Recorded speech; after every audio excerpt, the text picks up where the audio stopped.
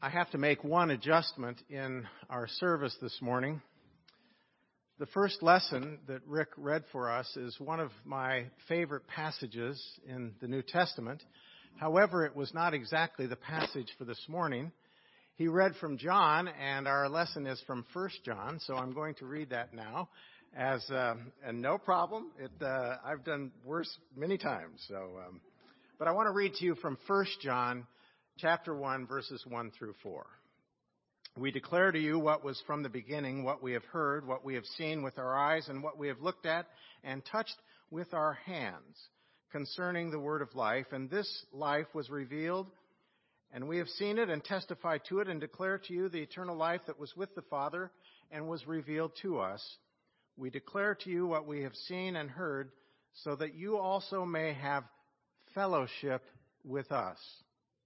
And truly, our fellowship is with the Father and with His Son, Jesus Christ. We are writing these things so that our joy may be complete.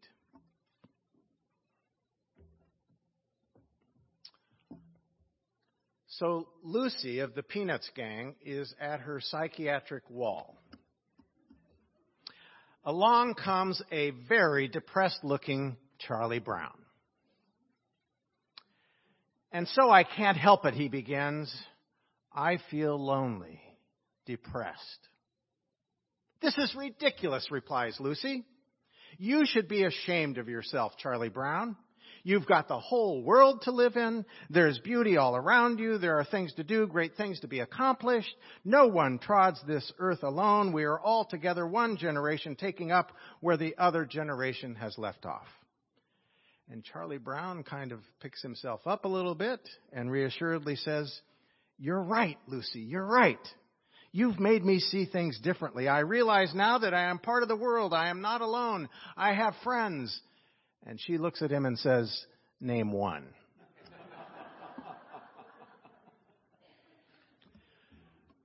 We live in a time when it's difficult to find many true friends. And loneliness pervades the human condition. In places like the Peninsula and the South Bay, where some people have known other people for a long, long time, some of you may be thinking, well, I have lots of friends, and that's a wonderful gift. But I dare say there are some here today who are lonely and perhaps feel there aren't many real friends around. And whether we have lots of friends or only a few, I suspect that we can all relate to the feelings of loneliness. Certainly a place as big and overwhelming as Los Angeles, there is a great sense of loneliness for many people.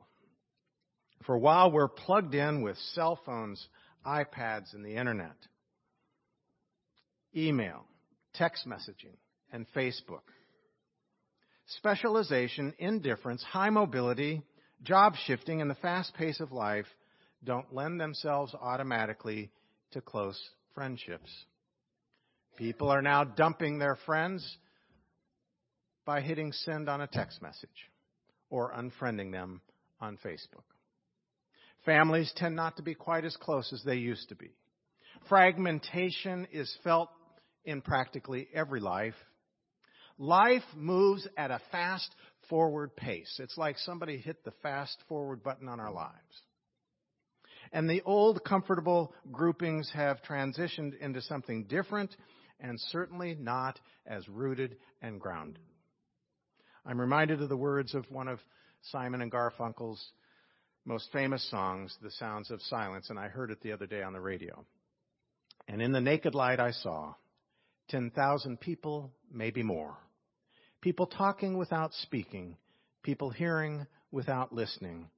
People writing songs that voices never shared. No one dared disturb the sounds of silence. Loneliness can grip us within, when what really matters most to us is precisely what we cannot discuss with another human being. Before old so-and-so came along, I led a shallow, meaningless, and lonely life. Now it's just shallow and meaningless. You see, some friendships provide companionship, but not much depth. Indeed, perhaps you've known such relationships. When we go back to the first chapters of the book of Genesis, we need to remember that the first thing God declared was that loneliness is not good. Quote, "It is not good that the man, the first human being, should be alone." Genesis 2:18. Finding friendship. Finding friendship. Some people spend their whole life looking for it, and others gravitate to the first people that come along and stay with them for the rest of their lives. Friendship can be found in neighbors, social organizations, businesses, clubs, and churches. And one of the great things about friends is there's no rule for finding them. As a family of faith, we do have some clues for finding friendship. There's a parable in which a man is wandering about in the forest for several days, not knowing the way out, and suddenly he sees another person approaching him, and his heart is filled with joy, and he says to himself, "Now I shall certainly find out which way is the right way." And when they neared one another, he asked the stranger, "Tell me, kind sir, which way out of the forest? I've been wandering about in the trees for several days." And the stranger answered, "Friend, I do not know the way out either, for I too have been searching about for many days. But this I can tell you, do not take the way I have been taking, for that will lead you nowhere. Let us look for a new way out together." Together. That, in effect, is a parable for our family of faith. We are journeyers in life. None of us have all the answers. But when we partner together, when we take hands together, we will find God's way. Because we are gathered in this fellowship, searching together for God's guidance and God's light on the pathway. And the moment we cease to find friendship, the moment we break faith with one another, is the moment when the light grows dim and darkness is on the horizon. Hear the words of our gospel lesson. "This is my commandment," said Jesus, "that you love one another as I have loved you. Greater love has no one than this, that a person lay down his or her life for his or her friends. You are my friends if you love one another." Just this past week at one of our memorial services, we had the old hymn, "What a Friend We Have in Jesus." But have we ever thought of ourselves as Jesus' friends? That we are Jesus' friends? That's what he tells us we are when we love one another. The love of our neighbor, finding that quality friendship, is the only door out of the dungeon of loneliness. Coming out of the self-isolation to the light of God around and within us is what finding friendship is all about. You know, a friend is someone who knows you, they know all about you, and they like you and care for you just the same. And we all need friends. We all need friends. To say we do not need a church, to say we do not need friendship and fellowship, is certainly not Christian. The entire New Testament is based on community and companionship in Christ. So I invite you to hear these words from the other passage for this morning. "That which from the beginning, which we have seen and heard, we proclaim also to you, so that you also may have fellowship with us. And our fellowship is with the Father and with his Son, Jesus Christ. And we are writing this that our joy may be complete." Some texts say, "your joy," that your joy may be complete. Celebrating our family of faith and finding friendship, you see, it's all connected.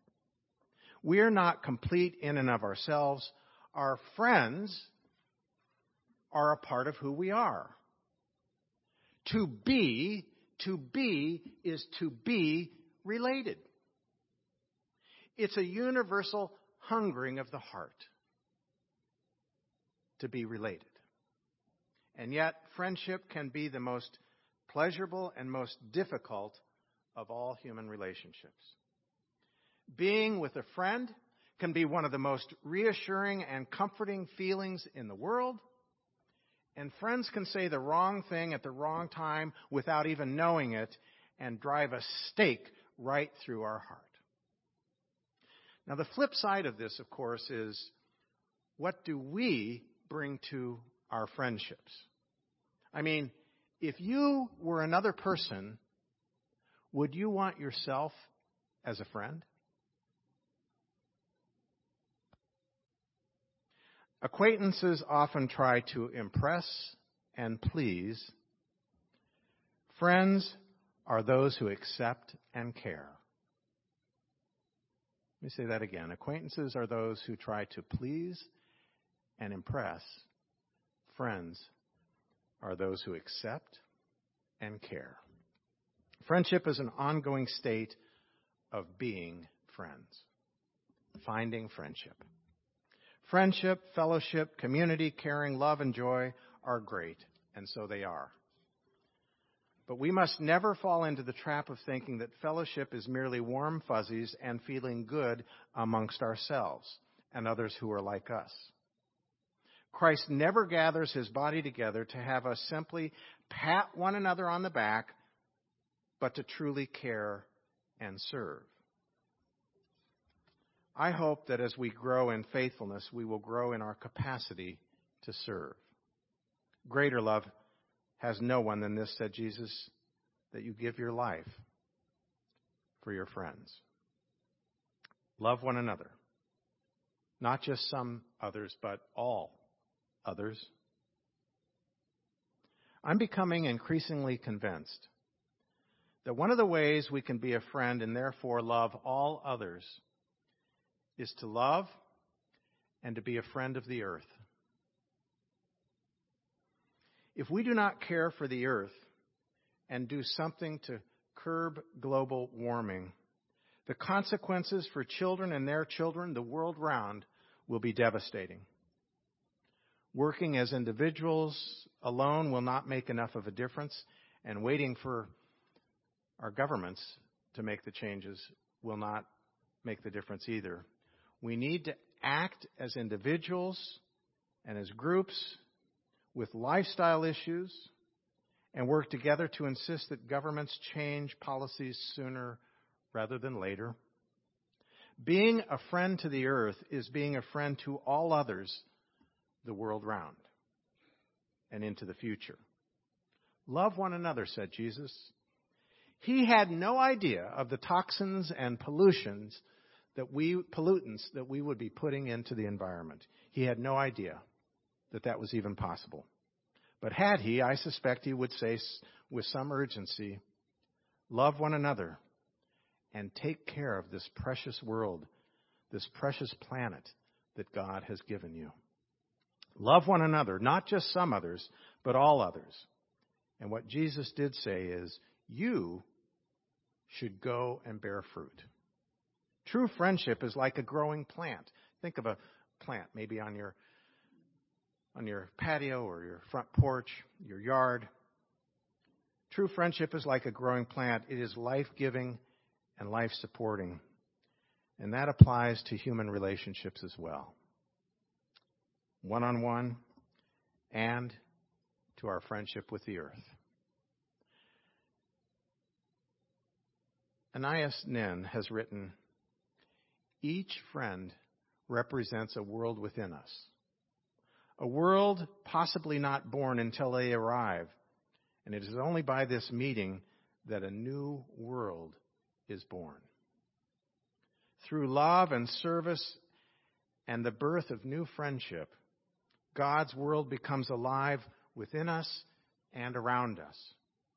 Finding friendship in Christian fellowship and service is finding a special kind of friendship indeed. The New Testament Greek word, which Michael and I had not talked about, that Greek word is koinonia, and it literally means common. It reminds us that our fellowship in Christ is not extraordinary, but ordinary, and that all things are held in common. And so what makes it's special is precisely that our friendships are not special in a preferential sense, but that we are all friends one of another. And as such, we are to be friends with all of God's children. Our finding friendship is not therefore exclusive and with only those like us. But our fellowship in Christ is intended as a way of sharing God's love with all people. People who spend time together don't necessarily live in true friendship, and those who are not always together do not necessarily live without it. For the primary quality beyond all warm fuzzies in friendship is a deeper sense of being gathered together by God to be about God's purposes. As the great essayist Ralph Waldo Emerson encourages, go often to the house of a friend, for weeds choke the unused path. What a friend we have in Jesus. And what a friend we can be to Jesus. Friends, let us go often to the house of our friend, the house of our Lord. For from it we will go forth nourished to bear fruit, because we too love one another. Fellowship and joy, they go hand in hand. Love one another, said Jesus, and these things I have spoken to you, that my joy may be in you and your joy may be full. Finding friendship at Neighborhood Church and beyond, that we may share it with all others and the world. May it be so. In Jesus Christ, our Lord. Amen.